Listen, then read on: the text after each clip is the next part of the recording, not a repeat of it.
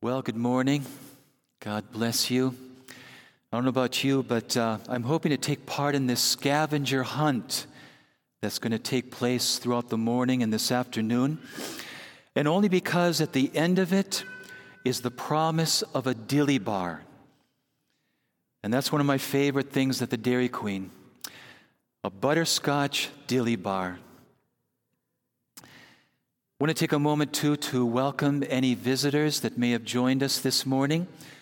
God bless you. We always love having you with us, and we hope that you'll come back another time.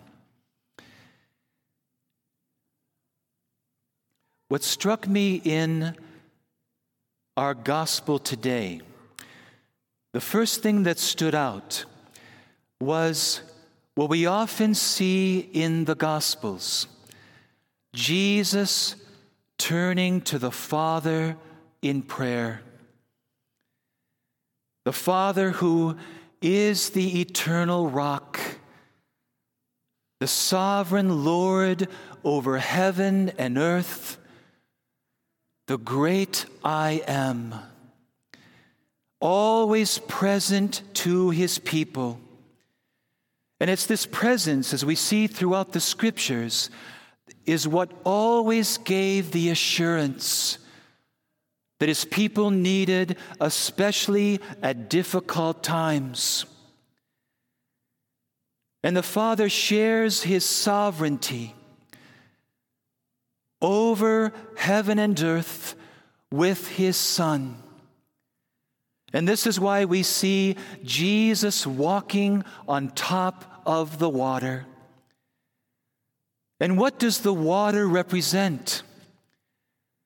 It represents what is so painfully true about our human life. It is so contingent. It is always changing, unstable, unpredictable, so much uncertainty and many unknowns. Such that when a person gets out of bed in the morning, it's like stepping out in faith on a sea of water, and sometimes a stormy sea.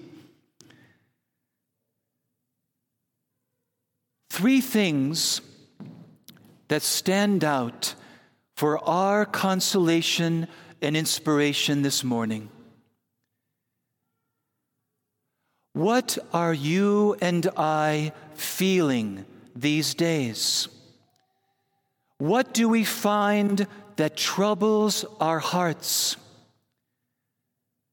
And how are we reacting to the various things around us and coming at us? Are we feeling frustrated? Are we feeling angry? Are we afraid? Do we often feel sadness and sorrow because of various losses? What troubles our hearts in this past week or these past few months? Three things.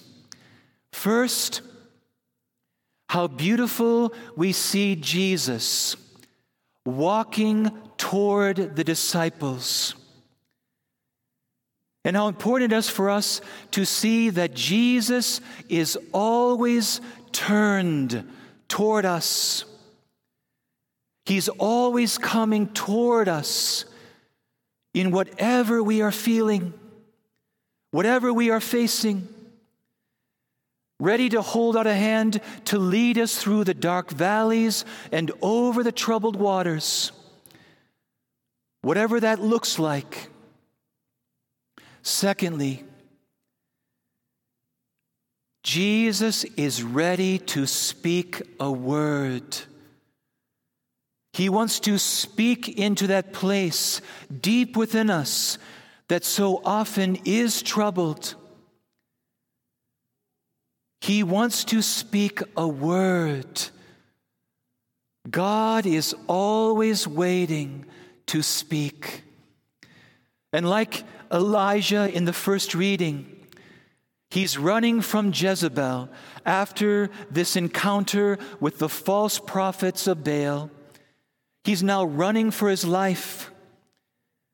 And in that cave on Mount Horeb, like us, he needs to hear a word from the Lord.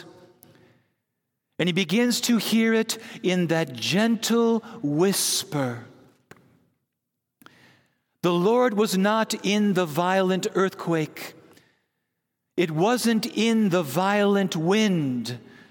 And perhaps this is something we should remember in these times. God is never in the violence. And the unredeemed anger of human beings will never accomplish the righteousness of God. Only anger that is redeemed and channeled prayerfully and peacefully into action can begin to offer a true solution. And after he hears this gentle whisper, how important it is for us to be still, to make sure we stop now and then to listen. And Elijah heard further instruction from the Lord on what to do going forward. What do we need to hear? Perhaps we need to hear Jesus say to us again, "Take courage. It is I. Don't be afraid."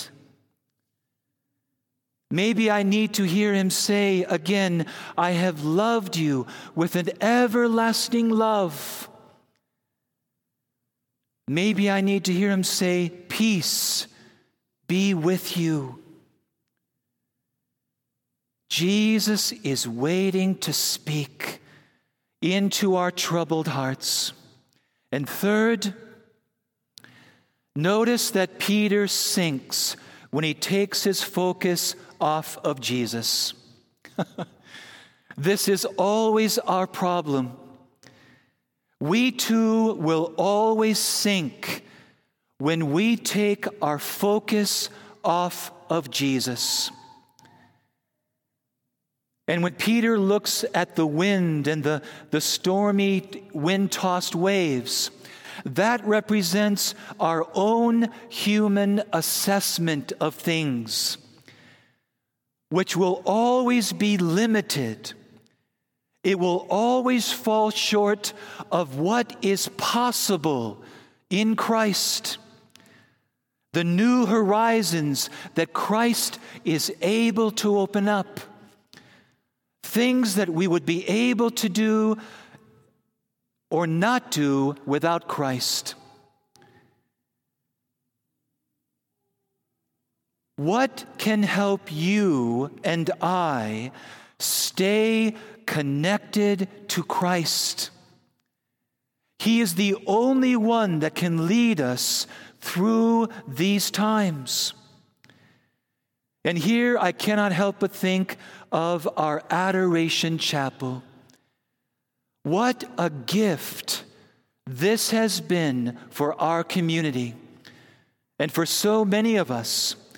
It's one of those things that is helping us to stay grounded in Jesus, spending that half hour, that hour, whether in the historic church during the day or in the Adoration Chapel throughout the night, just to be with Jesus and to reconnect again so that he can lead us through this troubled time.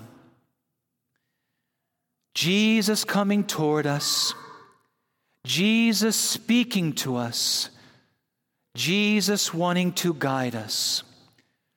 As we receive Jesus in the Eucharist, the same one who said these words to the disciples is the same one coming toward us as sovereign Lord over heaven and earth. Let us follow him. Amen.